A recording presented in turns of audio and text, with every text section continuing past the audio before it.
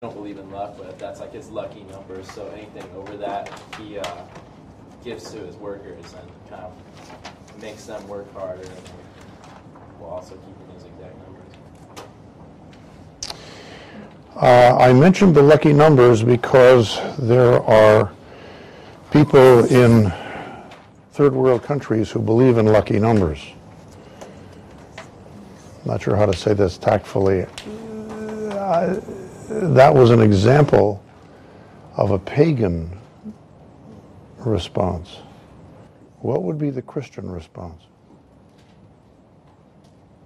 Was it because he was unlike John D. Rockefeller and didn't ask? He was unlike John D. Rockefeller and therefore said, that's enough, that's right, but how would it be possible to get exactly 500 of these animals? Profit sharing? Profit sharing. Remember about profit sharing? Use the McKees or something. Yeah, well, McKees is an example. You simply tell your herdsman, I'm going to have 500 of these things and that's all. And if you make it a really healthy herd and there's a whole lot more of them besides 500, you get them. So, I'm not saying that's what happened. That's not in the text. But this illustrates why it's possible for that to happen. And there are people who say those exact numbers of animals show clearly that this is fiction. And you can believe that. That's honest, intellectually honest. You can believe that. But the truth is that it isn't absolutely necessary for those 500, those 1,000, whatever it is, to have been fictional.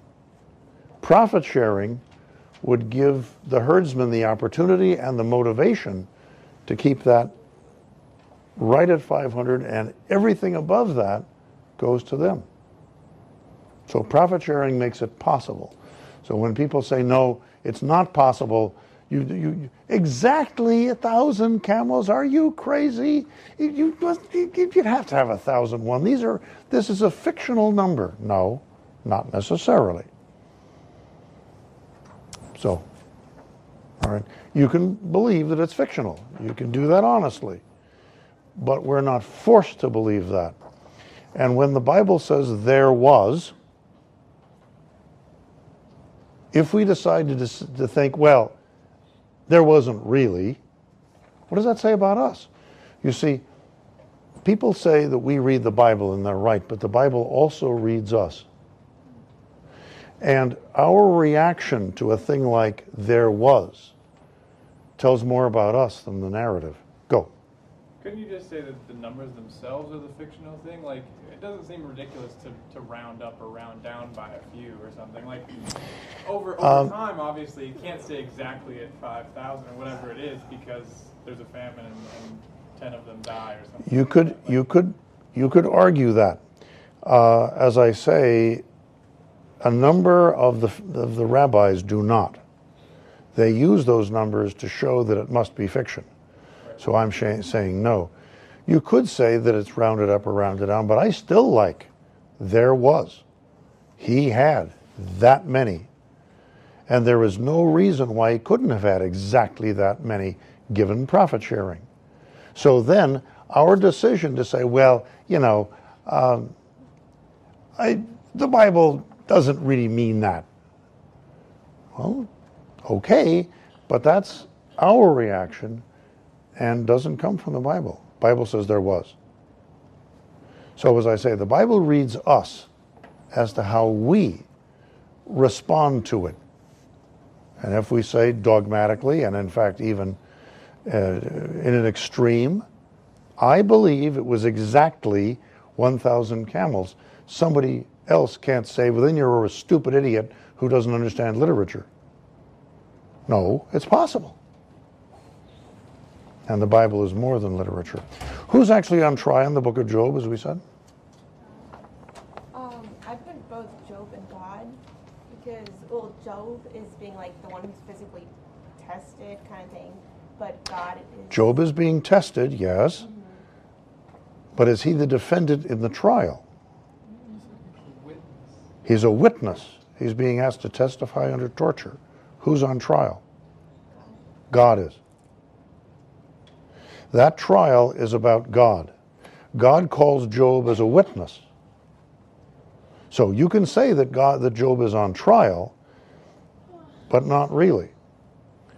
Because Job is presented as a witness, and he is, of course, tried as a witness. That's what happens when a regular witness in a courtroom comes in, the guy cross-examines him. That's a kind of trial, yes. But the witness is not on trial. The defendant's on trial. This brings up a very interesting point. Who's on trial? Sometimes we hear the question, what do we live for? What's the purpose of a Christian life? And people want to say, well, to get to heaven. And of course that's true, but it's not the ultimate truth. What is the job of a Christian on earth? Bring everyone. Sorry? Tell everyone about Christ so they can be in heaven too. Okay, tell everyone about Christ so they can be in heaven too. Yes, we want as many people joining us in heaven as possible. That's true. But there's a more fundamental truth. Show that love wins. To show that love wins. To show that love wins, okay? Still, more fundamental truth. I'm sorry, this is one of those little times when can you guess what the teacher is thinking? But what the teacher is thinking is actually well-established theology. It just isn't talked about much. Cecilia. Are we to be an example of Christ? To be an example of Christ, yes, to others, to witness to them, so they go to heaven, yes. Not just witness, but like be an example of Christ. Like if To be an example of Christ for what purpose? If the other worlds and the angels in heaven are watching those who didn't fall, even the ones who did fall, are we to be an example of the fact that Christ's way is better than Satan's? Christ's way is better. Okay, we're getting closer to it. The purpose of a Christian life, finally, is to vindicate God's character. We are witnesses of God's character. God is the one on trial. He needs character witnesses who will stand up for him like the 3 Hebrew children and say, we don't know whether God is going to save us or not, but we know one thing. We're not going to bow down to that idol. And then in the story in Daniel 2, I guess it is, maybe 3, I've forgotten. In the story, they are joined by the Son of God in the fire. This vindicates God's character. It's God's character that's under attack. Satan doesn't care 2 pins about us intrinsically. We're little creatures, who cares? But we are a way to bring pain and misery and victimization to God. The only reason why Satan cares about us is that he wants to attack God. We are here to vindicate God's character. That's the ultimate duty. All the rest of it follows. There's nothing wrong with saying we need to go to heaven. We need to bring as many people to heaven as we can. All of that's true. But it's not bedrock. Bedrock is vindicating God's character. It isn't about us. Ultimately, it is not about us. To think it is about us is an adolescent thing, isn't it? A 14-year-old, 13-year-old thinks it's all about them. They have to learn. No. There's a different perspective here. They get mature. Vindicate God's character. I notice a number of people texting. I hope as you text you are taking notes for the class. Otherwise, it's a vacation from the class, and please rejoin us. So I don't know what you're doing, but if you are taking a text vacation from the class, please come back to us. Put forth thine hand now. This statement is of Satan's toward God as a claim that's both true and false. Explain how it's true. Yeah. On the claim, he's basically kind of saying like, God has the power. He has all the power, which is true. God's omnipotent. So what do we say? Why do we say that Satan has power? If God is omnipotent, how come Satan has power? Aha. Becky. God is, I wouldn't say giving, but letting him use power. Giving, I guess, works, whatever. God is keeping Satan alive. And one of the great questions in theology is why, and we don't know. As C.S. Lewis says, we just have to accept that God's keeping Satan alive at the price of infinite misery is worth it. And when we say so, and when we trust so, we are helping vindicate God's character. Yeah. Do you think that he's keeping Satan alive to give us choice? Maybe. We had choice anyway. In the Garden of Eden, when it was before sin, there was that tree. So we had choice. Satan had choice. It's now a tougher choice because we're being so tempted all the time. I haven't got a good answer for you on this. But I know in whom I have believed, and he's wonderful. Yeah.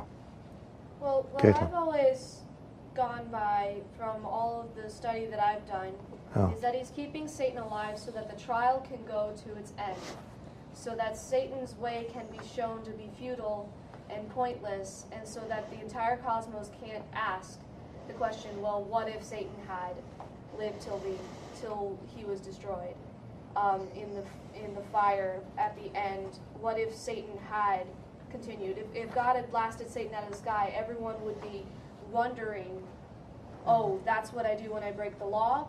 Oh, instead of saying, oh, Satan destroyed himself, it would be God destroying Satan, and then his claims, there would be this rumor in everyone's minds that his claims weren't true. That's very good, and that is in fact what Mrs. White says. That's dead center Seventh-day Adventist theology, that once this has happened, God needs to let it take its course like a horrible disease, so that in the end, the evil of Satan and the righteousness of God, his character, will be proved to the entire universe, and sin will never again raise its head. So, yes, we are giving, God is giving a long time but finite time to this trial. But once it's over, there will be an eternity without sin and with glory. Thank you. That's exactly right. And I don't know why I forgot it. Well, 3 out of 3. What do you think? Yeah, several. Good. All right. We haven't even gotten past the quiz yet, and it's 20 minutes after, and I'm in serious trouble. Let's go to line 15 or verse 15. We're not going to get as far as I had hoped, but that's all right. I'm sorry, Rabbi, what? What chapter? Chapter 1. We haven't even gotten out of chapter 1, folks. We got a little further because it was just me talking and there was no conversation. So we got a little farther. Sometimes we don't even get past verse 6. So getting to 15 is pretty good. Well, okay. So there was a day, and again, was there? We keep seeing this, there was a day. And people who believe that this is fictional, and again, that's intellectually honest to believe that it's fictional. If you do, I have no quarrel except to say I disagree. but there's no way to say, no, it isn't. But it's better literature if we say there was a day when Job's sons and daughters actually were eating and drinking in their eldest brother's house, and there came a messenger to Job and said the oxen were plowing and the asses feeding beside them, and the Sabaeans fell upon them, took them away. Yet they've slain the servants with the edge of the sword, and I only am escaped alone to tell thee. You've seen that, and you will see it again. And while he was yet speaking, there came also another and said, the fire of God. The fire of God. You see?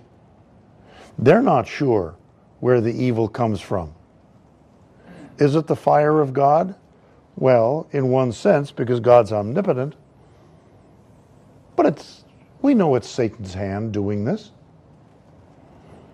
When he says the fire of God, says that messenger. Now, because the messenger says it, is that Holy Writ?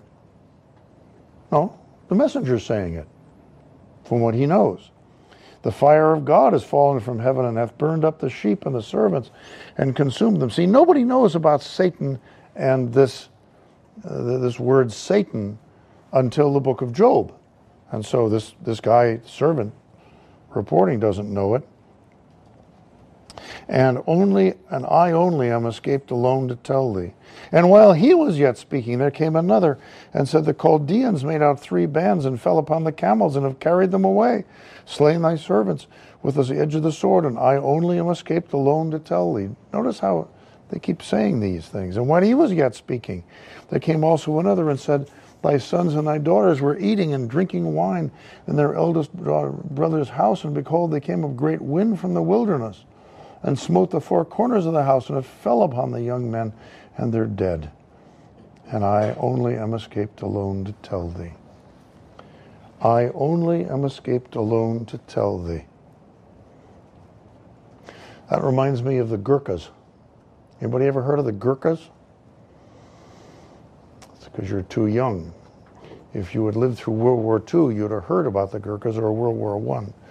They are tribesmen from Nepal in the service of the British Army, and they are one of the toughest units in the British Army. They are famous for their knives, which are wickedly curved-looking things. You've seen them, kind of bent. Kukris. And in World War I and World War II, they specialized in going between the lines at night and finding German soldiers in the trenches or the foxholes and killing them so silently that the other soldiers in those foxholes or trenches would not know. And they would wake up in the morning, or they would be on watch and see in the morning, and their friends are all dead.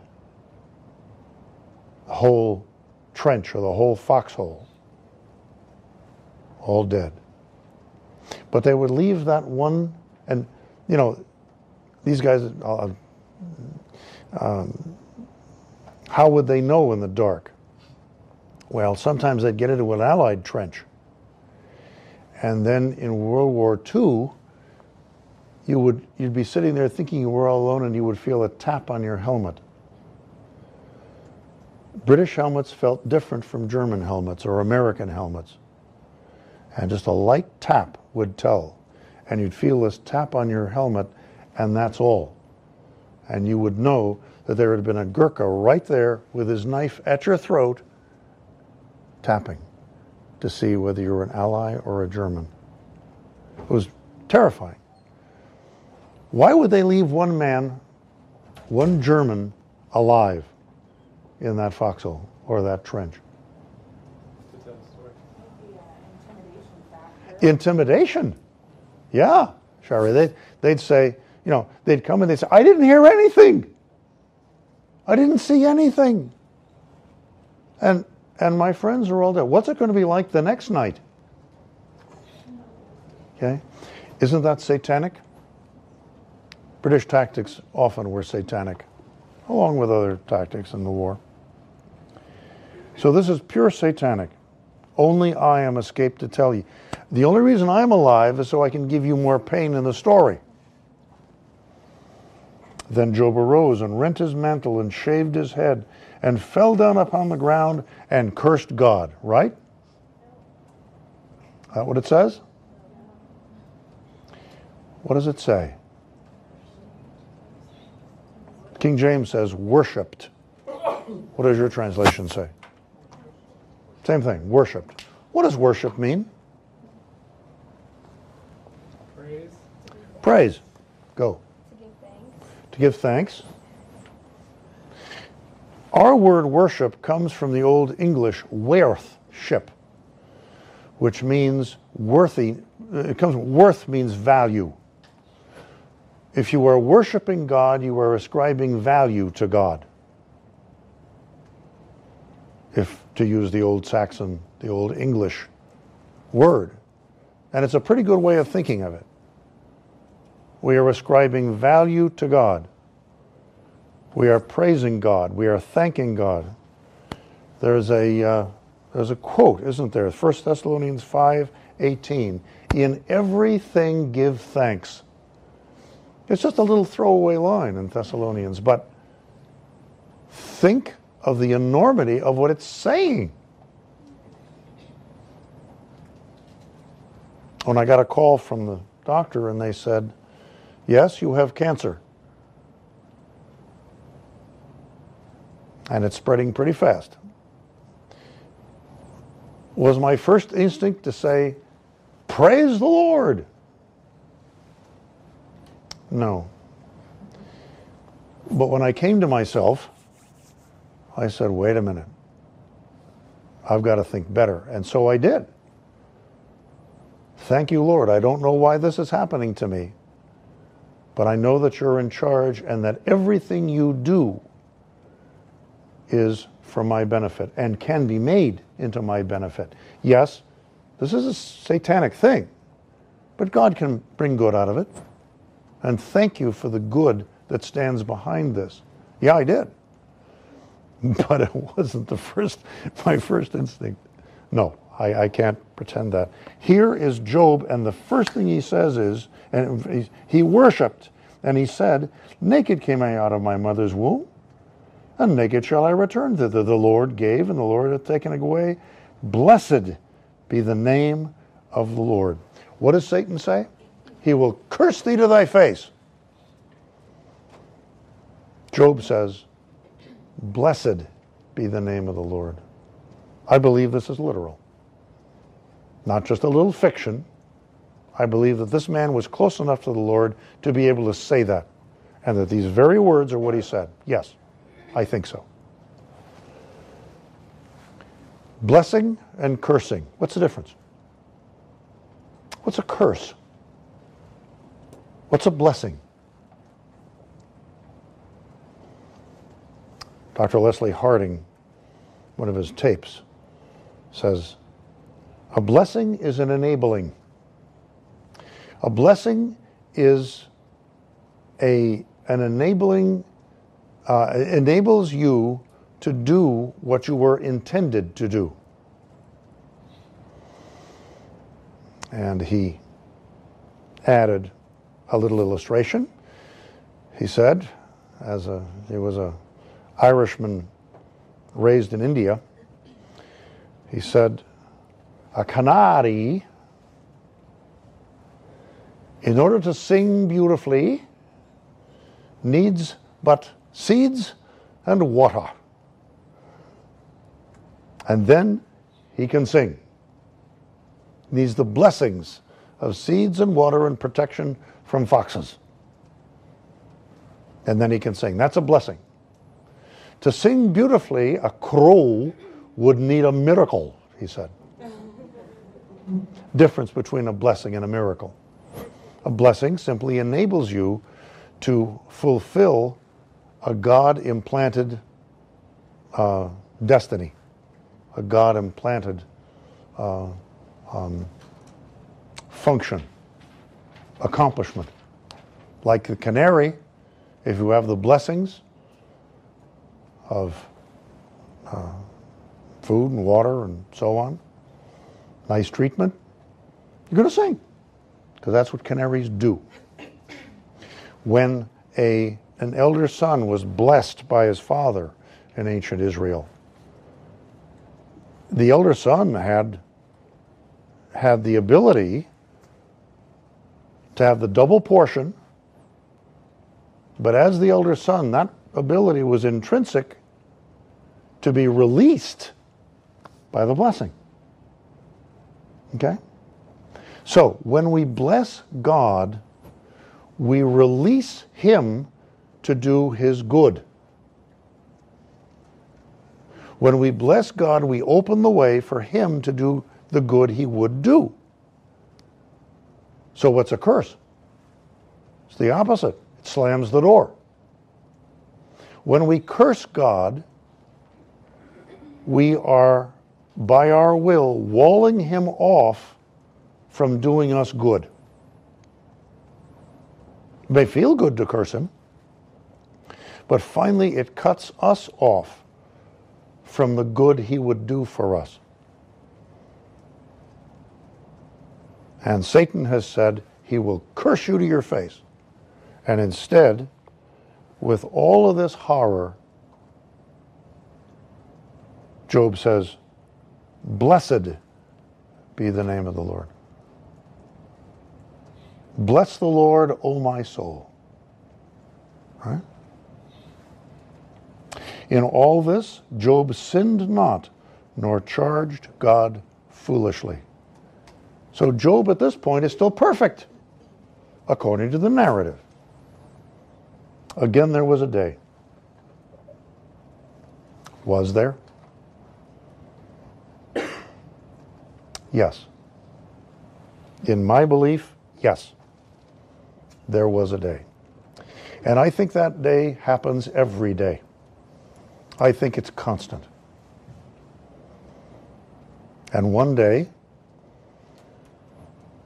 it's entirely possible that God will look at Satan and say, hast thou considered my servant Aida?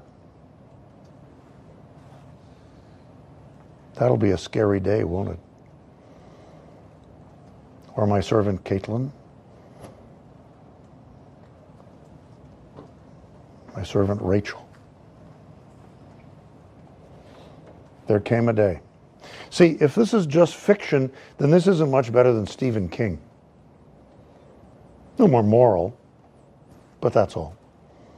Or The Lord of the Rings. We read The Lord of the Rings, we have a good time with it.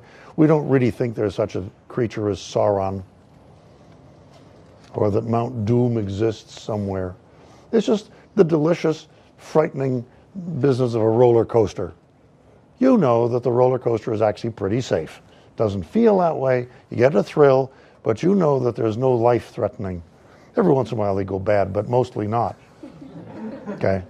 And you don't worry about that. Ah! It's really fun to be scared. It's a fictional kind of fright. If Job is fiction, that's all this is doing. But if it's real, if there really is a day, and if one of us is righteous enough and close enough to God so that He can name us as a witness, knowing that we will witness under torture, that's a sobering thing, right? Again, there was a day when the sons of God came to present themselves before the Lord, and Satan came also among them to present himself before the Lord. And the Lord has said unto Satan, see, these are formal speeches. This is an epic. These are formal speeches. God knows very well who Satan is and where he's come from. But he says it in order to make the official moment happen.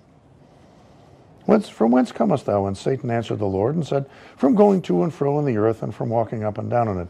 Same answer, same idea, the restlessness of Satan. And the Lord said unto Satan, hast thou considered my servant Job, that there is none like him? Wow. Even though thou movest me against him. Hear that?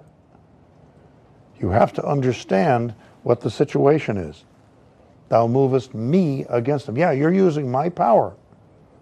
It's your hand, but my power. That's a very important distinction to make. You need to understand what the situation is here.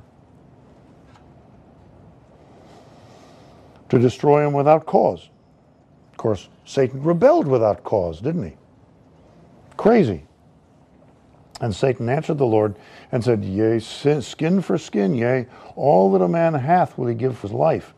But put forth thine hand now and touch his bone and his flesh, and he will curse thee to thy face. And the Lord said unto Satan, Behold, he is in thine hand. Notice God doesn't argue. Put forth thine hand.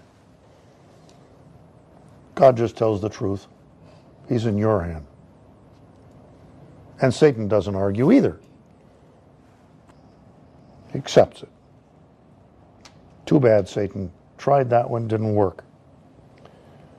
He will curse thee to thy face. He's in thy hand, but save his life. Notice the barriers. There are barriers. So Satan went forth from the presence of the Lord and smote Job with sore boils from the sole of his foot to his crown. And he took him a potsherd to scrape himself withal. And he sat down among the ashes. What misery we can go through. But the misery is not the final truth, is it? I love what Mrs. Goddard said in church, in front of church the other day. She found out her husband had rapidly progressing brain cancer. Not going to live long. And he deteriorated rapidly. And she said to him at one point while he was bedridden, "But why?" And he said to her, "That's not the right answer. That's not the right question. The right question is how." And of course she wasn't sure what he meant. And he said, "How can this experience glorify the Lord?"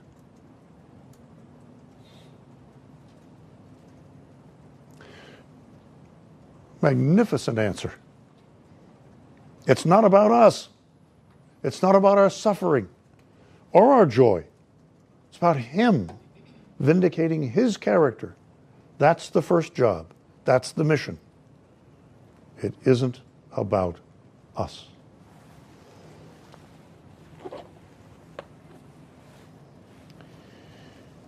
Then his wife said to him, he's got to be abandoned. There are people who are terrified of being alone, of standing alone. Remember the song, Dare to be a Daniel? Dare to stand alone? It's true. If you're afraid of being alone, that's what Satan's going to do to you. Certainly by threat. Don't you say that. Don't you be a Christian. You'll be alone. Everybody will hate you. The answer is, yeah, I'll be alone. Just me and Jesus. But that's the threat. And people who are terrified of being ostracized are very vulnerable and need our prayers.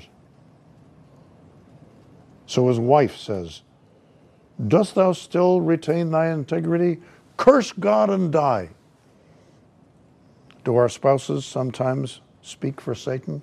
Sure. Have I spoken for Satan to my wife? Yes. God help me not to do it again. Sure. We need grace for this. Curse God and die. There's a picture that I find interesting. I'll say it that way. An eagle is coming down, claws out, about to grab a mouse. Have you seen it? And the mouse stands fully erect, looking up at the eagle, and has one hand raised in an extremely rude gesture, which I will not imitate.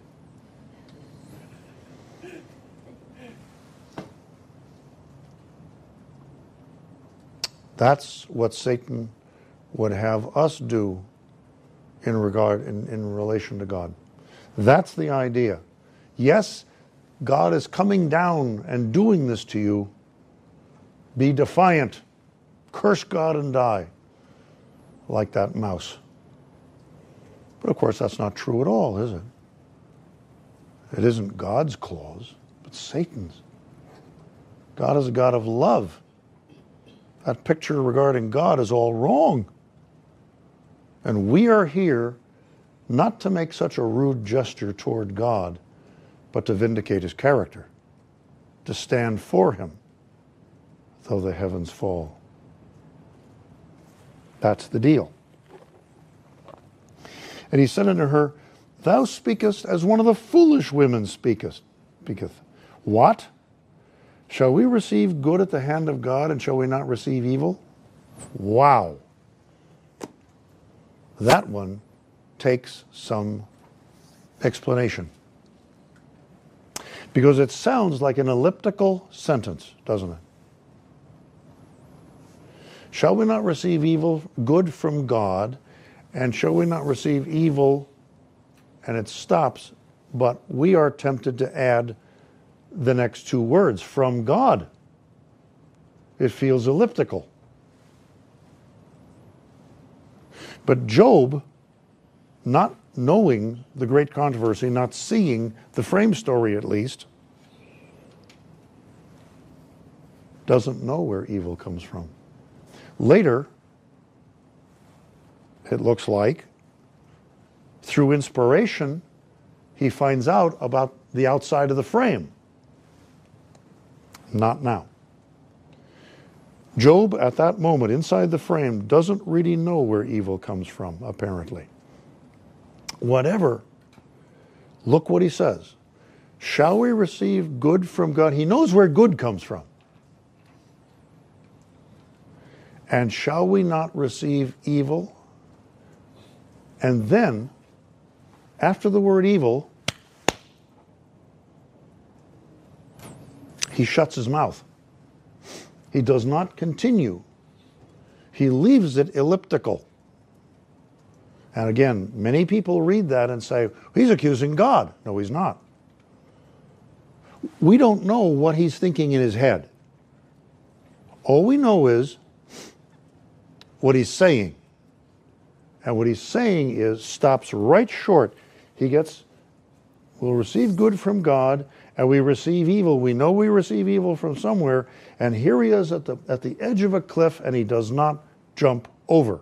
He stops with the word evil. He does not make a statement then about where evil comes from. And this is a huge, huge theme in the book of Job. When you don't know, don't say. Don't pretend you know when you don't know. Don't let your speech go beyond what you know.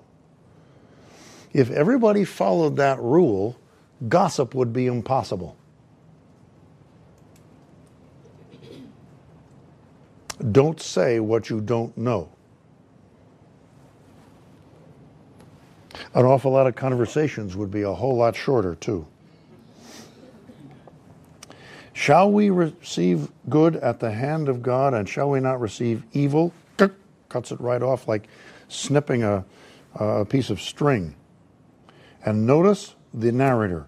In all this did not Job sin with his lips. The narrator does not tell us what his mind said. Why?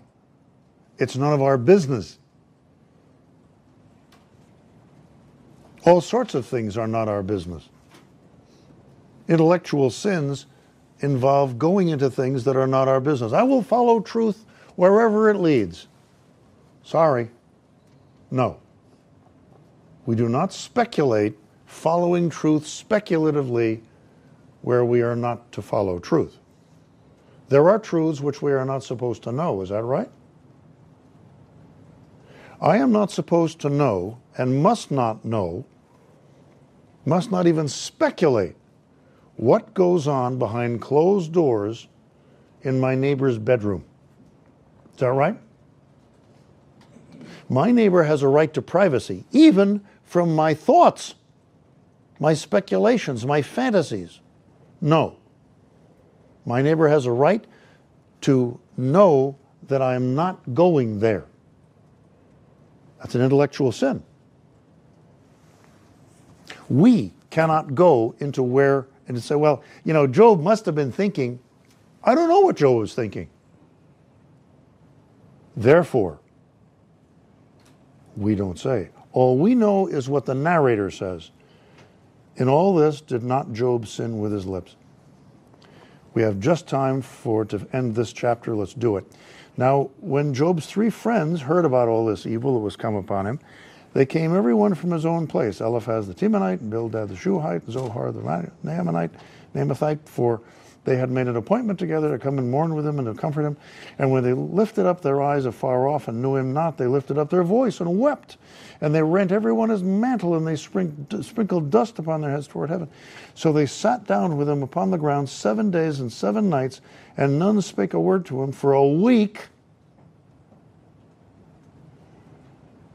for they saw his grief was very great. At this point, the friends have done nothing wrong. They are simply sitting with him and mourning. For 7 days and 7 nights, they just sit with him. You ever done that? I have friends who have been afflicted. Have I ever come and sat with them wordlessly? This is, in fact, the Iliad answer. As Priam and Achilles weep together. That's the Iliad answer. It's not a bad answer, it's just not the complete answer. It's not an answer that glorifies God ultimately. But it's a good start. So let us be very careful. And I guess the time is over, so I can't continue, but let's just leave it at that point. These 3 comforters are doing fine at this moment. Let's recognize that. Thank you, ladies and gentlemen.